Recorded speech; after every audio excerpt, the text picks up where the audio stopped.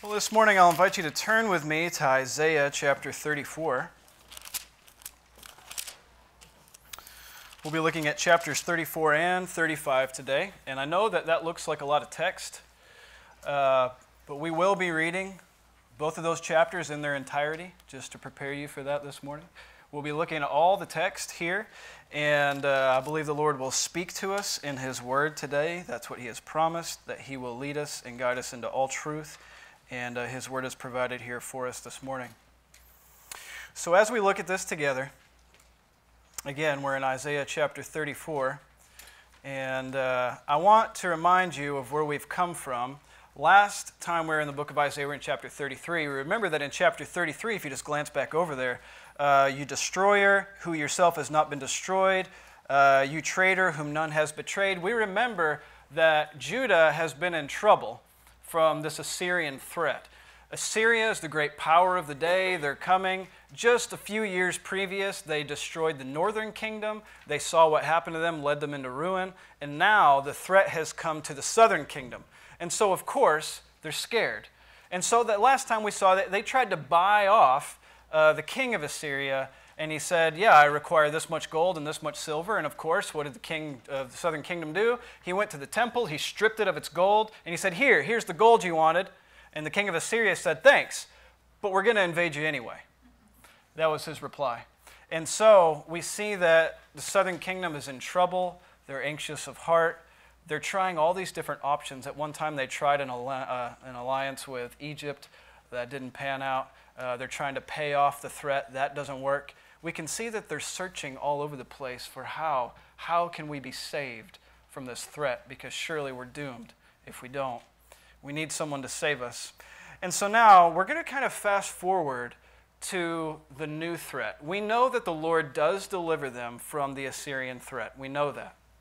We in fact saw that the Lord came and He destroyed many thousands of the Assyrian army. It was 185,000. He destroys in a single night. The angel of the Lord comes and destroys their army, and they turn around and they say, well, I guess we're not going to do that. And so the Lord saves them from the Assyrian threat. But years later, what's going to come is the Babylonian threat. And of course, we all know that the southern kingdom is led into Babylonian captivity. We know about that. This, what we're going to read today, Isaiah 34 and 35, really is kind of turning a corner in Isaiah, because if you look at chapters 36 and 37, in most of your Bibles, you notice the paragraphs and the sentences are not written so much in a poetic form anymore, but more now in narrative form. So we're ending this section of these prophecies, and now the Assyrian threat, is still a reality, but Isaiah is kind of fast-forwarding to the Babylonian threat now. Of course, we know they're led into captivity about the year 586. This is the event that we're talking about. Let's look first, Isaiah chapter 34, verses 1 through 4.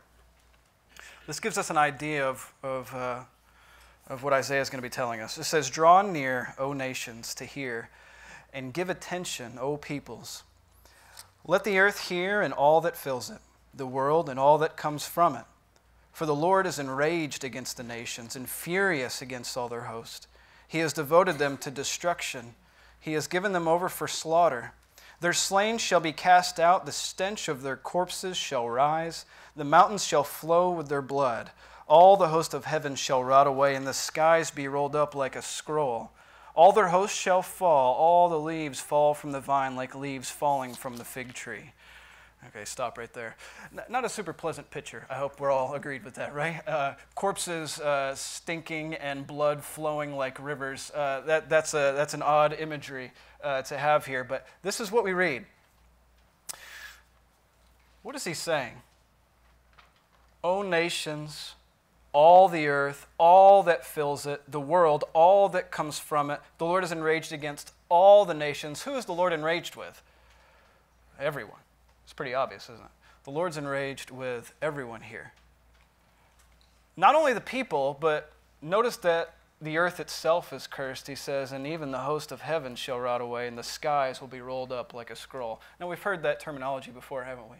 That description. That comes from Revelation chapter 6, verses 14 through 17. I think that's probably what you're thinking of. The sky vanished like a scroll that's being rolled up, and every mountain and island was removed from its place. Now, what event is John prophesying?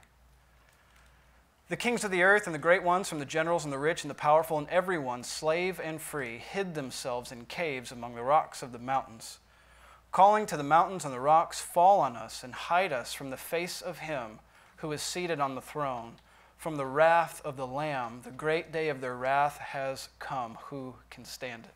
And that's from Revelation chapter 6, verses 14 through 17. So we have here in Isaiah a prophecy about nations of the earth and the heavens and the earth itself being rolled up and done away with in wrath. And then we read in John another prophecy with very similar wording. And what is that saying? Now we get a clearer picture of what's happening there. This is when the Lamb comes back with his judgment. And he comes conquering to conquer. He comes giving his wrath.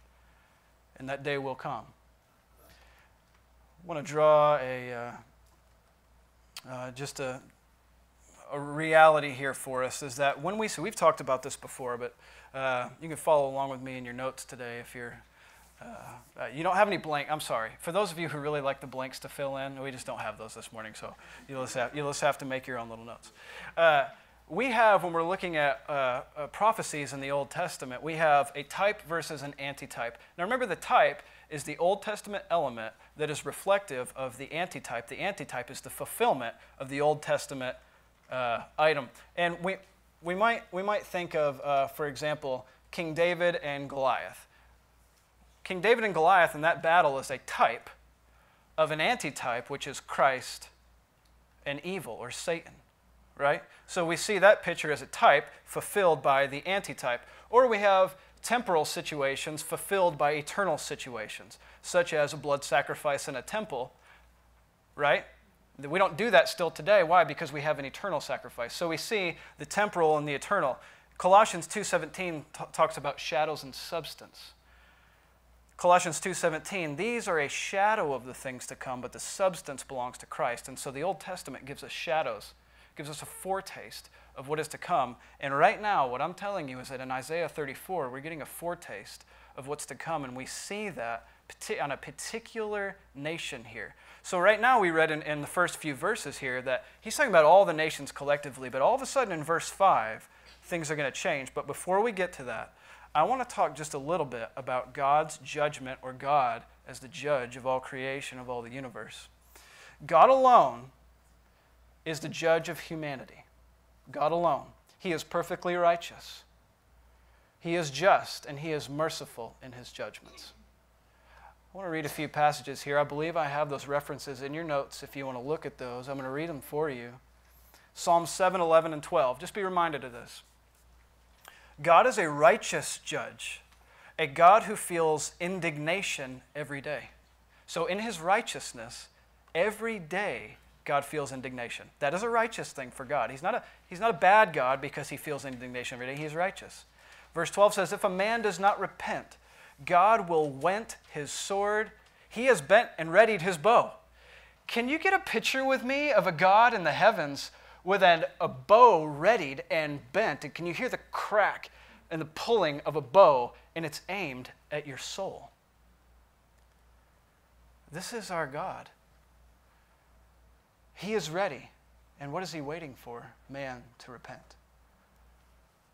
Acts 17, verses 30 through 31.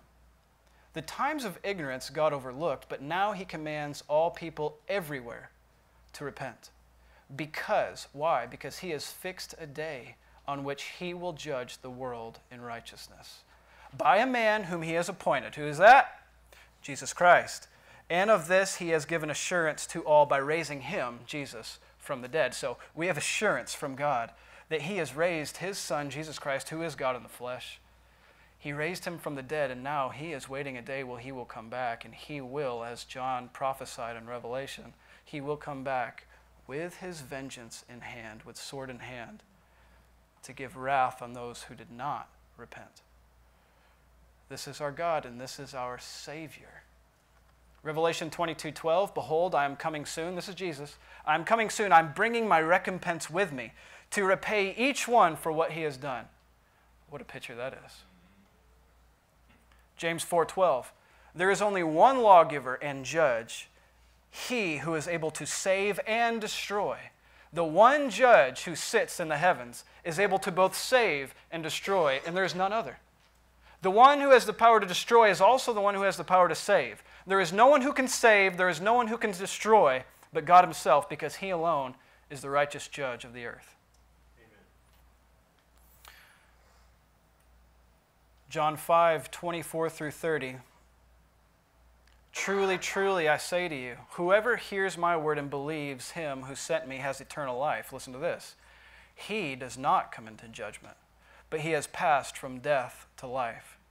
Truly, truly, I say to you, an hour is coming and is now here when the dead will hear the voice of the Son of God, and those who hear will live. For as the Father has life in himself, so he has also granted the Son to have life in himself. And he has also given him authority to execute judgment, because he is the Son of Man. Do not marvel at this, for an hour is coming when all who are in the tombs will hear his voice and come out. Those who have done good to the resurrection of life, those who have done evil to the resurrection of judgment. I can do nothing on my own. As I hear, I judge, and my judgment is just, because I seek not my own will, but the will of him who sent me. Final one I'll reference here, Hebrews 10:30 and 31.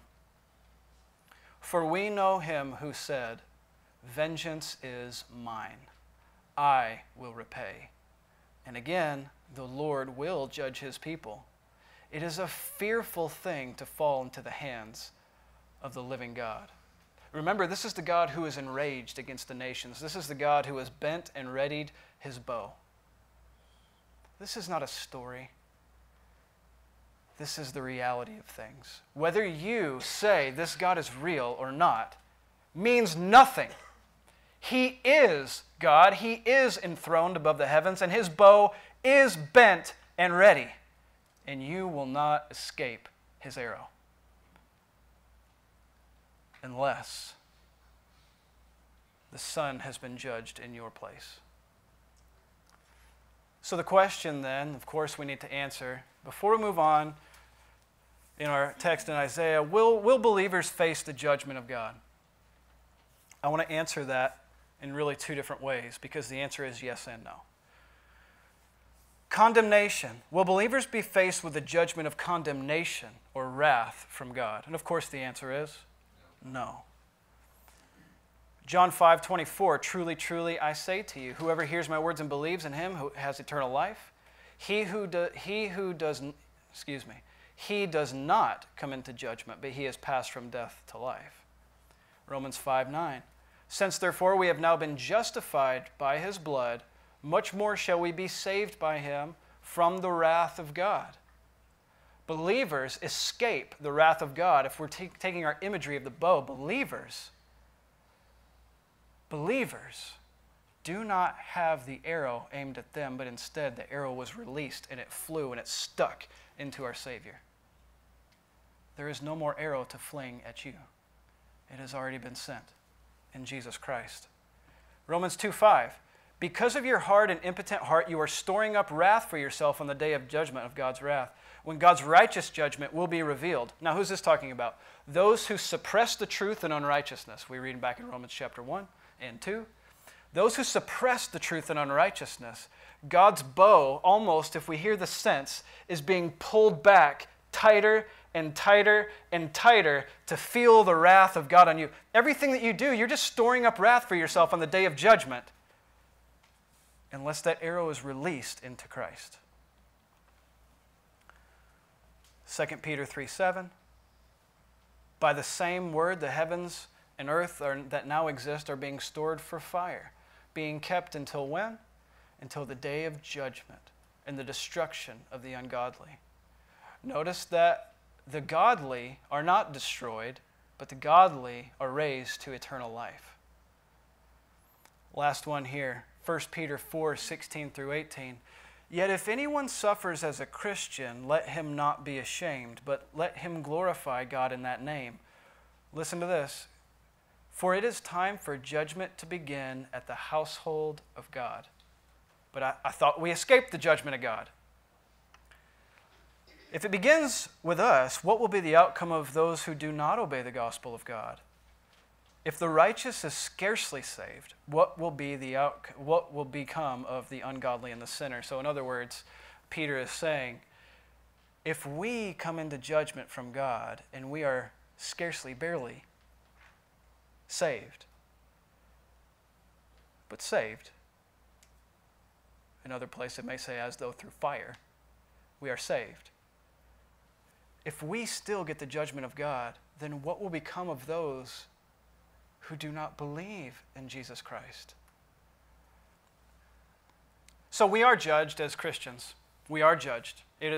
Judgment begins with the household of God. Yes, we fall into judgment, but it is not a judgment of condemnation. It is not a judgment of wrath. Christ took that on himself. There is no more wrath for us. Christ took it all. But there is a judgment that comes on believers, and that judgment is a judgment of purification or a judgment of discipline. Is that judgment of God? Absolutely. Just a few passages here, and then we're going to continue. This is a very long introduction. 2 Corinthians 5:10. For we must all appear before the judgment seat of Christ. And he says we, by the way. So don't think he's talking about a different all. He's encompassing us. We must all appear before the judgment seat of Christ so that each one may receive what is due for what he has done in the body, whether good or evil. But now, when we appear before the judgment seat of Christ, will we be condemned to the wrath of God? Absolutely not. 1 Corinthians 4:4. For I am not aware of anything against myself, but I am not thereby acquitted. It is the Lord who judges me. Now that's Paul. I'm not aware of anything, but doesn't mean that I'm acquitted, because who am I? I'm not my own judge. God is my judge. He alone judges me. He alone is the judge, right? He alone is the judge. 1 Corinthians 11:32, but when we are judged by the Lord, we are disciplined. That's 1 Corinthians 11:32, so that we may not be condemned along with the world. So there we have it. When we face God's judgment as believers, we face God's discipline. There are specific degrees and circumstances of judgment that we see. For example, teachers in James 3:1, not many of you should be, listen to this. This is a real warning here.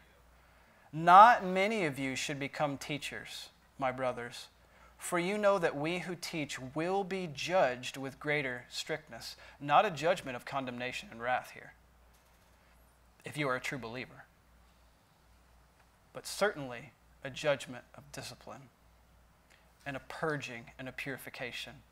And we all know that is not a pleasant circumstance. But there's also fellowship and unity, James 5:9. Do not grumble against one another, brothers. Why? So that you may not be judged. The judge is standing at the door. Just in case you thought the judge was someone else, the judge is God. The judge is standing at, do not grumble against one another. Have you grumbled against someone else in this room? No.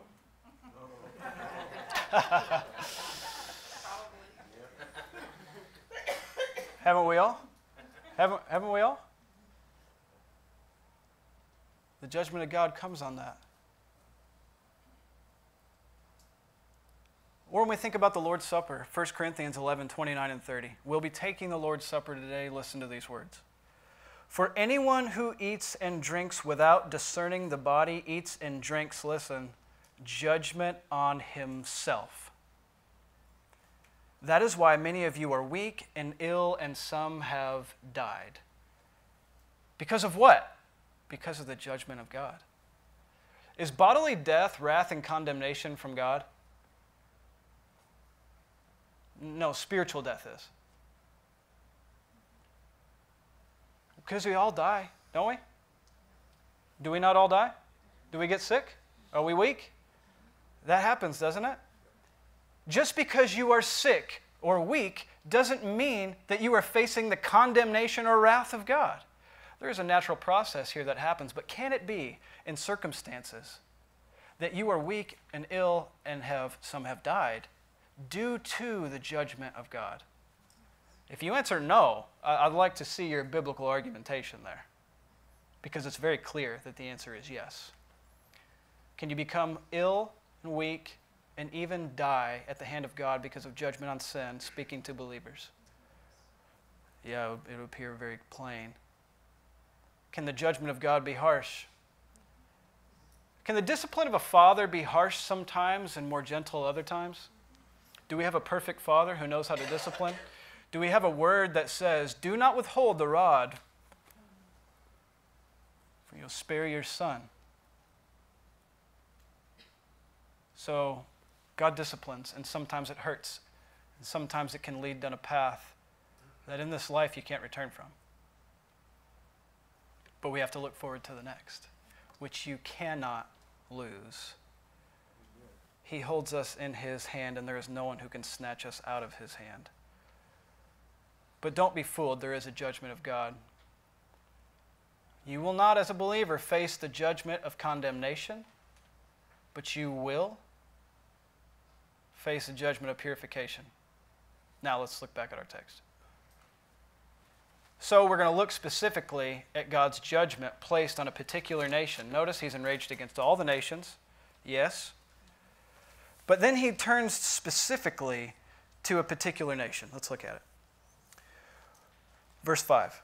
For my sword has drunk its fill in the heavens. Behold, it descends for judgment upon Edom. So Edom is who we're talking about. Upon the people I have devoted to destruction. The Lord has a sword, and it is sated with blood. It's gorged with fat, with the blood of lambs and goats, with the fat of the kidneys of rams. For the Lord has a sacrifice in Bozrah. Now that's the capital city of Edom. A great slaughter in the land of Edom. Wild oxen shall fall with them, and young steers with the mighty bulls, and their land shall drink its fill of blood, and their soul shall be gorged with fat. Verse 8. The Lord has a day of vengeance. We read about that. A year of recompense for the cause of Zion.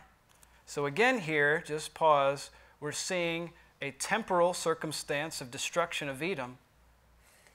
Specifically, we see in the future God coming with his recompense or his vengeance upon all. Upon all. Verse 9, and the streams of Edom shall be turned into pitch, and her soil into sulfur, and her land shall become a burning pitch. Night and day it shall not be quenched, its smoke shall go up forever. For generation to generation it shall lie waste, none shall pass through it forever and ever. But the hawk and the porcupine shall possess it, the owl and the raven shall dwell in it. He shall stretch the line of confusion over it, and the plumb line of emptiness. Its nobles, there will be no one to call it a kingdom, and its princes shall be nothing. Thorns shall grow over its strongholds, nettles and thistles in its fortresses. It shall become the haunt of jackals and abode for ostriches. Wild animals shall meet with hyenas. The wild goat shall cry to his fellow. Indeed, the night bird settles and finds herself a resting place. The owl nests and lays and hatches and gathers her young in her shadow. Indeed, the hawks are gathered, each one with her mate. Seek and read from the book of the Lord. Not one of these shall be missing. None shall be without her mate. For the mouth of the Lord has commanded, his spirit has gathered them. He has cast the lot for them, and his hand has portioned it out to them with the line. They shall possess it forever. That is the animals. From generation to generation, they shall dwell in it. Judgment of condemnation and destruction on the land of Edom. A quick map here on the screen. This is where Edom is. If you don't have a visual, that little pink-purple area, if you can't read it there, understand, is the southern kingdom of Judah. Right? This is who Isaiah is prophesying for. This is going to Judah. And then right below them in that yellow area is the kingdom of Edom. So Edom butts right up against, to the south of the land of Judah, just to get a visual there. Okay. Who are the people of Edom? Now, we remember Isaac and Rebekah had Jacob and Esau. We remember that story? Okay, remember Genesis 25, 22, and 23. It says, the children struggled together within her. If it is thus, why is this happening to me? She went to inquire of the Lord. The Lord said to her, the two nations are in your womb. Two peoples from within you shall be divided. One shall be stronger than the other, and the older shall serve the younger. God had determined that Jacob and Esau would be two nations opposed to each other. And Edom is actually what Esau began to be called. Remember when he went to his brother for that stew, and he traded his birthright for a pot of stew? And the wording there is, hey, give me some of that red stuff. Red sounds like the word for Edom, evidently. Does it? It's the same. There you go. It's the same word. So this is why Esau is called Edom, for that reason the scriptures tell us. So the people of Edom stem from Esau. Now the Israelites stem from Jacob. So here are the two nations opposed to each other. And here we see this coming into a type of fulfillment here. So Israel versus the Edomites, we know that's going to happen. So in verses 5 through 7, we basically have a summary. He says, in Bozrah, the capital city of Edom, he said, this is where my wrath is being poured out, or my condemnation, my destruction. We might ask, why is God singling out a particular nation here when he's enraged with all the nations? Why single out one and focus on it? Well, there is a particular reason. First of all, because of the prophecy that God had about the two brothers in the womb. But in this particular circumstance, here's what happens. I'm going to make a long story short here, if that's possible for me to do. Edom joins Babylon during the sacking of Jerusalem in 586. I'm going to say that again. Edom joined Babylon. Remember, Babylon is that great force that leads them into captivity.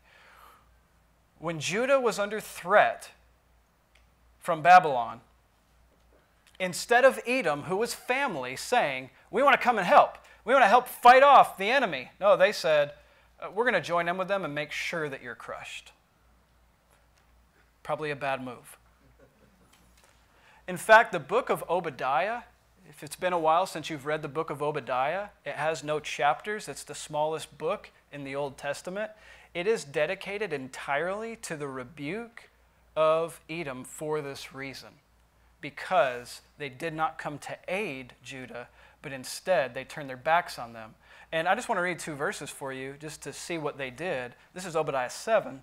All your allies, this is God's word to Edom. All your allies have driven you to your border. Who are their allies? Well, Babylon, they thought they were their good allies. They've driven you to your border. Those at peace with you have deceived you, Babylon. They prevailed against you. Those who eat your bread have set a trap beneath you. You have no understanding. You don't know what you're doing. You thought they were for you. You thought you were doing a good thing by befriending the big power of the day, but now in reality, they were going to turn as quick on you as they can. Verse 11, Obadiah 11, on that day you stood. On that day, meaning the day of when Babylon infiltrated the land of Judah and was taking Jerusalem, on that day you stood aloof. And on that day strangers carried off wealth, and foreigners entered the gates and cast lots for Jerusalem, and you were like one of them.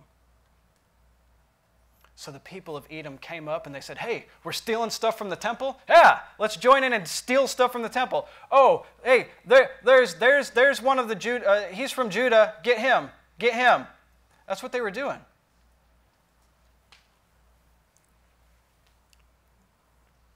want to show you a picture of modern day Edom.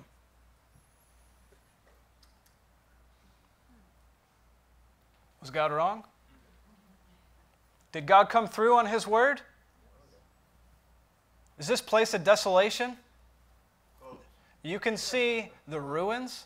These are ruins from their cities. Now this was a big area of land. This is from the capital city.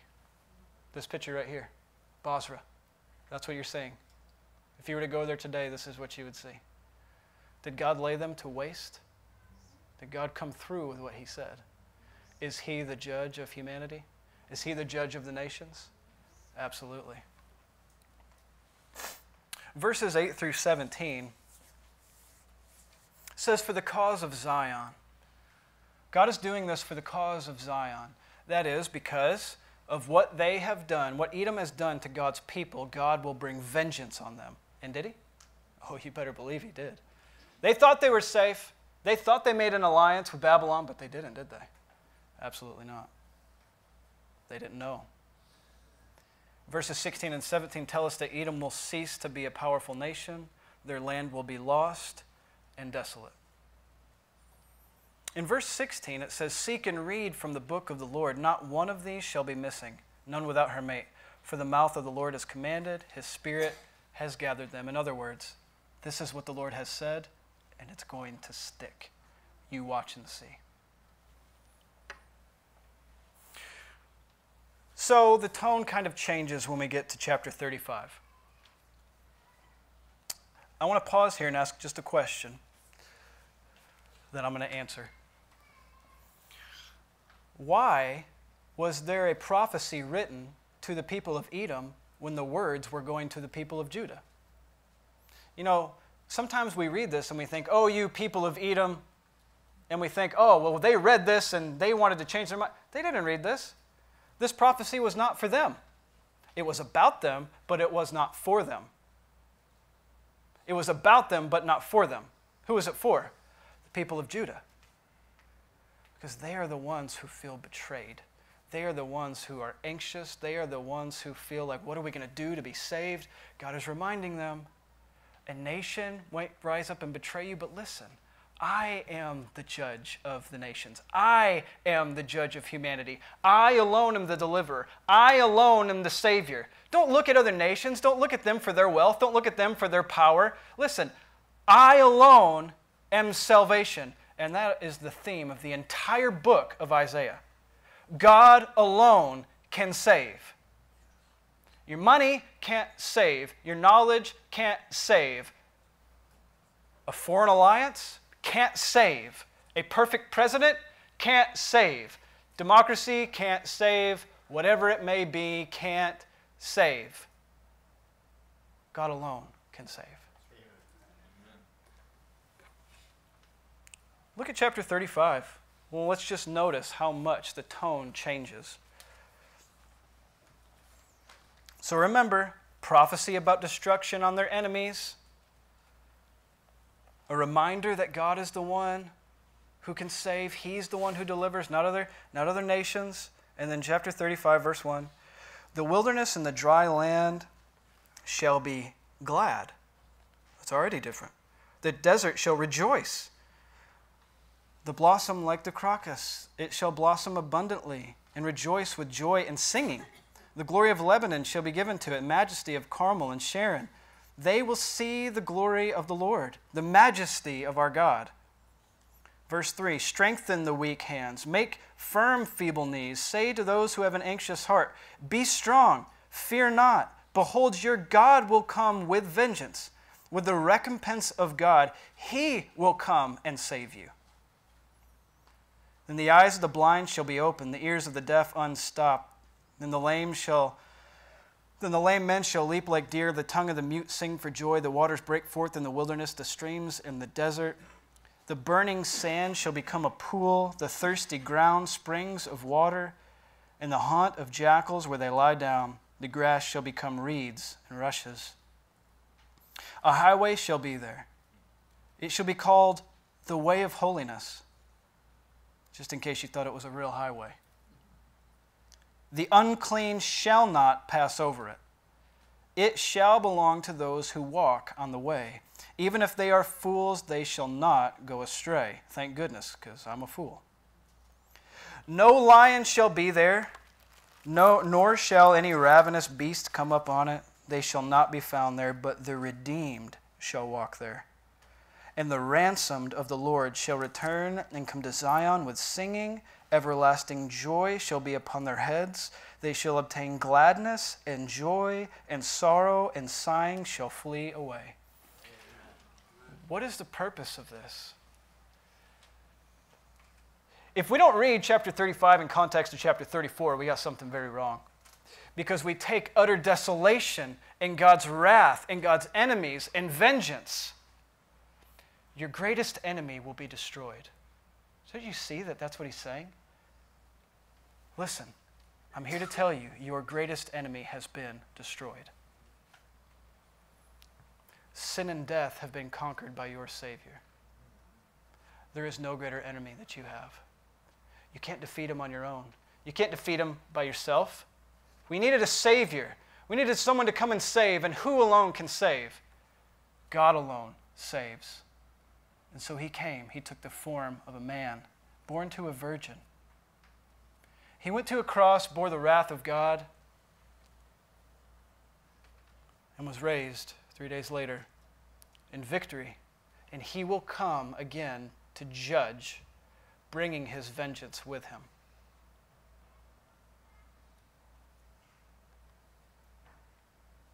Hebrews 9:27, do you remember what it says? Just as it is appointed for man to die once, and then after that comes judgment. You have to ask yourself the question, how are you going to fare on that day? When God's judgment comes for you, will the arrows of God sink deep into your soul, or instead have the arrows been flung at Christ? Those are your only two options. You will not be able to run. You will not be able to hide. The judgment of God comes for all. You will not be able to save. You will not be able to plead. You will not be able to beg for mercy, for our God is just. There is one way of salvation, and that way of salvation is by faith in Jesus Christ. You shall see, it says in verse 2, the glory of God, the majesty of our God. And how do we see the majesty of God and the glory of God? For in the glory of God himself, Jesus Christ, we have seen him. For he is the very radiance of the glory of God, Jesus Christ. Look to Jesus Christ and you will see the majesty of God. Look to Jesus Christ and you will see the glory of God. Or wait, and one day you will see just how glorious he is when his wrath comes for you. What must we do in the meantime, those who have faith in Christ, those who are believers? We must joyfully endure the discipline of God as we live here on earth. For what good does it do for us to complain against the God who is loving us and purifying us? I discipline my children. What good does it do for them to complain against me? I'm going to tell you, it doesn't do them a whole lot of good. I want you to turn with me, please, if you would, in your Bible to Hebrews chapter 12. We're going to look at verse 7. The reason is because the author of Hebrews quotes word for word from this passage in Isaiah, where he says, "Strengthen weak hands and make firm feeble knees." The author of Hebrews quotes from that, and I want to see in a New Testament context, how might that apply? What is the context that he's applying that in? Because we need to apply it today. So let's see. And what we're going to see is that he's saying, joyfully endure the discipline of God. That's what he's saying. Hebrews 12, verses 7 through 17. It says, "It is for discipline that you have to endure. God is treating you as sons. For what son is there whom his father does not discipline? If you are left without discipline, in which we have all participated, then you are illegitimate children and not sons. Besides this, we have had earthly fathers who disciplined us, and we respected them. Shall we not much more be subject to the Father of spirits and live? For they disciplined us for a short time as seemed best to them, but he disciplines us for our good, that we may share in his holiness. For the moment, all discipline seems painful rather than pleasant, but later it yields the peaceful fruit of righteousness to those who have been trained by it." Pause, because he's about to quote from Isaiah 35. To those who have been trained by it. Again, parents, how many times do you discipline your kids for the same thing over and over and over and over and over again? The same thing, the exact same thing, even 5 seconds later. Can't you at least wait a day till you do it again? Act like you forgot?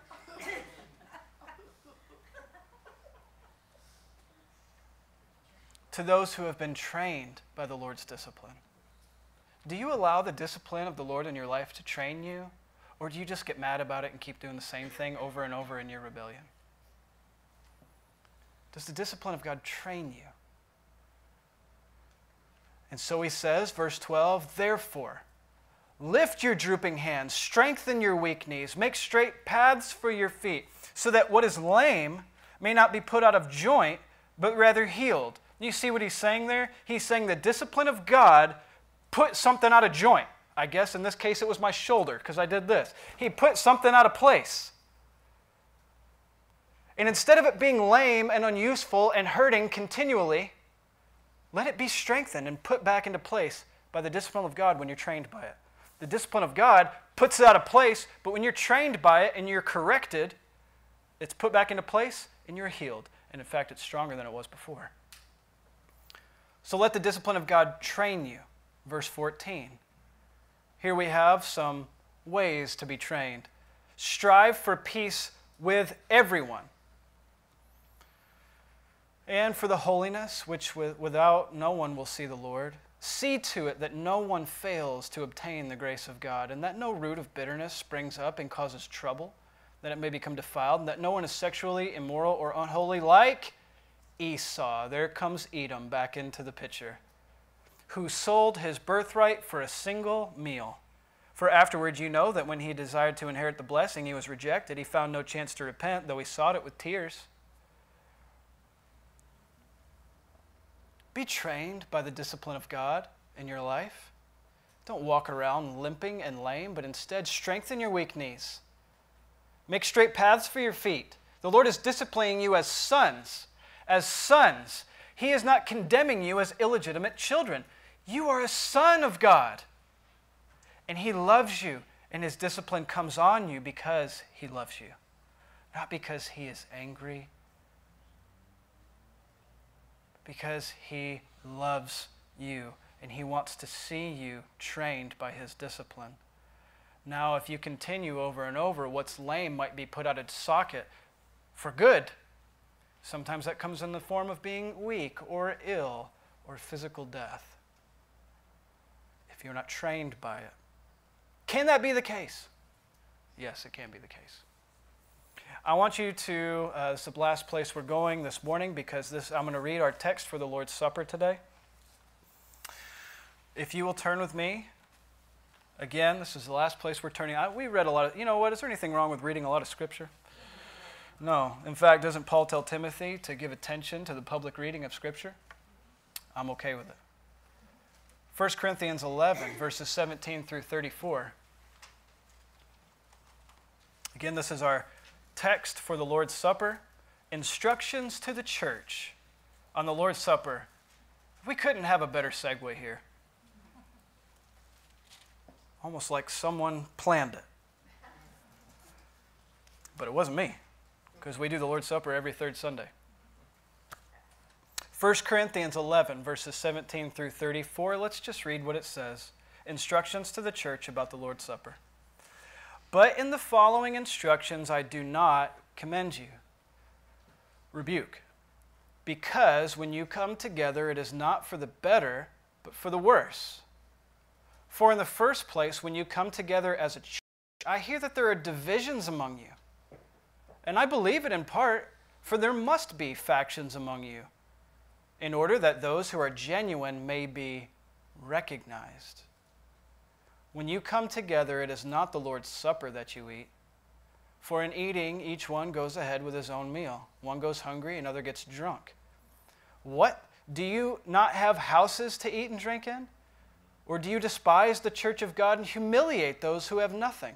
What shall I say to you? Shall I commend you in this? No, I will not. You don't get a lot of preaching like that these days, do you?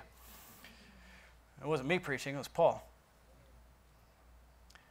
Here's what was happening. They were coming together for the Lord's Supper, and at the time, they would have a full meal together, and at that meal, they would partake of the Lord's Supper. But what would happen is people would bring all their own food with them, and some had nice, fancy utensils and all this elegant food for their family, while those who were poor were over in a corner and didn't even bring food with them because they didn't have enough.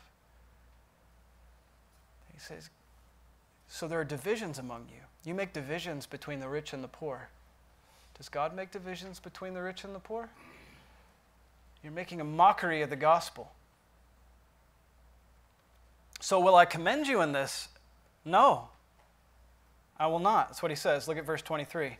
For I received from the Lord what I also delivered to you, that the Lord Jesus, on the night when he was betrayed, took bread, and when he had given thanks, he broke it. And he said, this is my body, which is for you. Do this in remembrance of me. And in the same way also he took the cup after supper, and he said, this is the cup in the new covenant of my blood. Do this as often as you drink it in remembrance of me. For as often as you eat this bread and drink the cup, you proclaim the Lord's death until he comes. What is he coming to do? He is coming to save and bring with him the redeemed, and he is coming to bring judgment on the ungodly. Let's not forget what our Savior is coming back to do. Verse 27, whoever then eats the bread or drinks the cup of the Lord in an unworthy manner will be guilty concerning the body and blood of the Lord. We don't want to do that this morning. So verse 28 tells us what we should do. Let a person examine himself then, and so eat. Now, before we move on, notice that the goal is not to say, don't take the Lord's Supper because you're a sinner. The goal is examine yourself first and then go and take the Lord's Supper. Examine and go take it. Not, yeah, I'm a sinner today, like I am every day. I better not go up there because I'm sure some kind of lightning bolt's going to come and strike me as soon as I take it. That's not the idea. The idea is take this opportunity to examine yourself for sin, confess it before the Lord, and then go proclaim the Lord's death until he comes. For anyone, verse 29, who eats and drinks without discerning the body and eats and drinks judgment on himself. That is why many of you are weak and ill, and some have died. But if we judged ourselves truly, we would not be judged. There's the good news. We examine ourselves for sin rightly, according to God's standards, then we will not be judged for coming and taking the Lord's Supper and acting as though you don't have any sin in you. But when we are judged by the Lord, we are disciplined so that we may not be condemned along with the world. So then, my brothers, when you come together to eat, wait for one another. If someone's hungry, let him eat at home. If someone's hungry, let him eat at home. So that when you come together, it might not be for judgment, because they were sinning corporately and not confessing it, and therefore the Lord was bringing judgment on them when they took the Lord's Supper. That's what was happening. About other things, I'll give directions when I come, but this thing I have to tell you about right now. 3 things. Number 1, when we take the Lord's Supper, we look back. We look backward. Doing what? In remembrance. We see that in verse 24. We look back in remembrance. He said, do this in remembrance of me. Isn't there a sense of looking back to the cross? Looking back to the resurrection?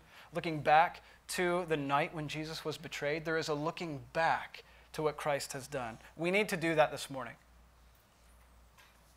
Second step is this, look forward. We proclaim the Lord's death until he comes. That's a future event. So we're looking back to a past event, we're remembering it. We're looking forward to a future event when he brings us with him in glory. But then there's a third event, a third thing that we need to do, and that's to look inward for examination. 1 John 1, 8 and 9. If we say we have no sin, we deceive ourselves, and the truth is not in us. But if we confess our sins, he is faithful and just to forgive us of our sins and to cleanse us from all unrighteousness. Why might someone who has already been cleansed of sin by the grace of God in Jesus Christ need to confess his sin for forgiveness? I thought we've already been forgiven. Because in doing so, you're confessing your sin and therefore bypassing the harsh judgment and discipline of God. If my daughter comes to me and confesses beforehand what she's done, rather than lying about it and acting like it didn't happen, is her judgment going to be less harsh when she confesses before me? He says, come to me and confess your sins. He is faithful. He is just, and He will forgive our sins. Don't think that you have a God in heaven who will not forgive today. There is no sin too great for the believer that cannot be forgiven. So I don't know where you're coming from this morning. Some of you in this room, I don't know at all. Some of you, I know very, very well. We all this morning need to fall on our face in repentance and confession of sin, and then joyfully come and take the Lord's Supper and proclaim His death until He comes. Here at Fellowship Renewed Church, if you are a believer, you are welcome to participate in the Lord's Supper with us today. We'll have a family come up and hold the bread and the juice. And when you come, you'll break a piece of the bread. And when you do that, the person holding it will say, "The body of Christ broken for you." Because this is not only a corporate element, but this is an individual element as well. We not only confess individual sin, we confess corporate sin. We take from the same bread, we drink from the same cup, one Savior. And so we come today and we hear that the body of Christ was broken for me, the blood of Christ was shed for me. And we all say that because it was a collective event, right? The same body of Christ was broken for all of us, the same blood of Christ was shed for all of us. And so we come this morning and we're going to sing 2 songs here. And anytime during these last 2 songs, you come up when you're ready. So this right now, we're about to enter into a time of prayer, a time of reflection, a time of self-examination, a time of reflecting back on what Christ has done on the cross, a time of looking forward to what Christ will do when He returns, joyfully anticipating that event, and sorrowfully repenting of our sin. And then once you've done that, come and eat and drink joyfully, because our Savior came for us. And His body and His blood was shed, and so thereby the arrows of God were sunk deep into Him, and it pleased the Lord to crush Him for our sake. Let's pray.